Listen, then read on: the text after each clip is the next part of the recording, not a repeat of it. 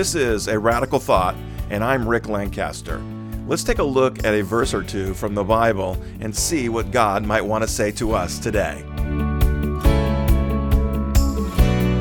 The radical thought for the day comes out of Psalm 3, verse 3, and it reads, "But you, O Lord, are a shield around me, my glory, and the one who lifts my head high."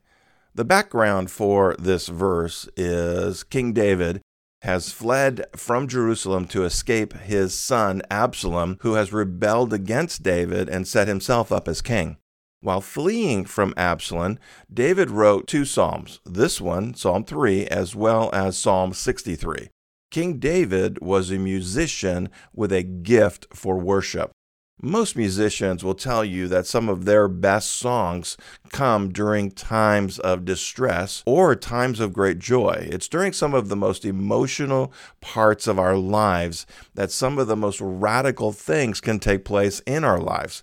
David was certainly in one of those low moments, low periods of his life. His own son was out to kill him, and he has just learned that his son Absalom has mobilized the entire army of Israel to hunt him down and kill him. He feels surrounded by his enemies, and he does the only thing that he can think to do at this time. David turns to God for help. If we could all learn this one lesson, we would all be much more victorious in our walks with the Lord. Often we spend too much time fighting our enemies or those we perceive to be our enemies and not enlisting God to help us deal with those enemies on our behalf. The Psalms are such a great source of encouragement and edification. Spending time in the Psalms can give you a tremendous view of who God is and how He wants to work in our lives. David authored many of the Psalms, and you can tell from his writings that he had a profound view of the role God would play in his life. Just in this one verse, we see three different ways God was viewed by David. First, David viewed God as a shield around him. David knew God was going to protect him. He knew no enemy could penetrate that shield unless God allowed them to. We also need to adopt that same view of God. He is our shield. Your enemies can beat against that shield all they want, but they cannot harm you as long as you stay behind God as your shield. Second, David viewed God as his glory. David didn't look to his accomplishments or conquests or treasures for glory. He saw God as his glory. And too often we look to ourselves for glory, or we look to others to give us glory. Our glory is God, and any glory that we should receive from others should be viewed as coming from Him.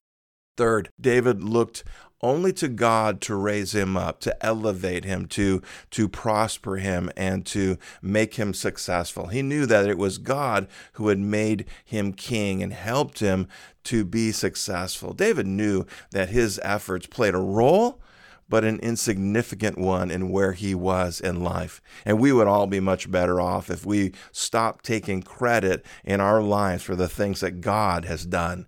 God put you where you are, and He is the one who will raise you up and, if necessary, bring you down. Put your whole life into the hands of God and watch and see the amazing and radical things that He will make of it. Pray this prayer with me. Jesus, teach us to come to You always and not just when we are in distress. God bless you. Have a radical day with Jesus.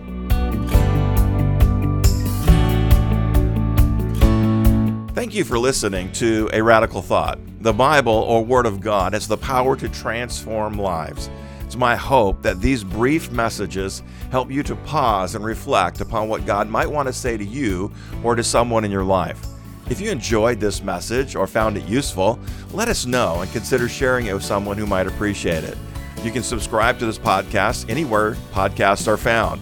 Look for A Radical Thought or Rick Lancaster and find other podcasts that I put out. In the show notes, you'll find aradicalthought.com, where you can find other resources to help you glorify God, bless others, and grow faith. Until next time, be radical with Jesus.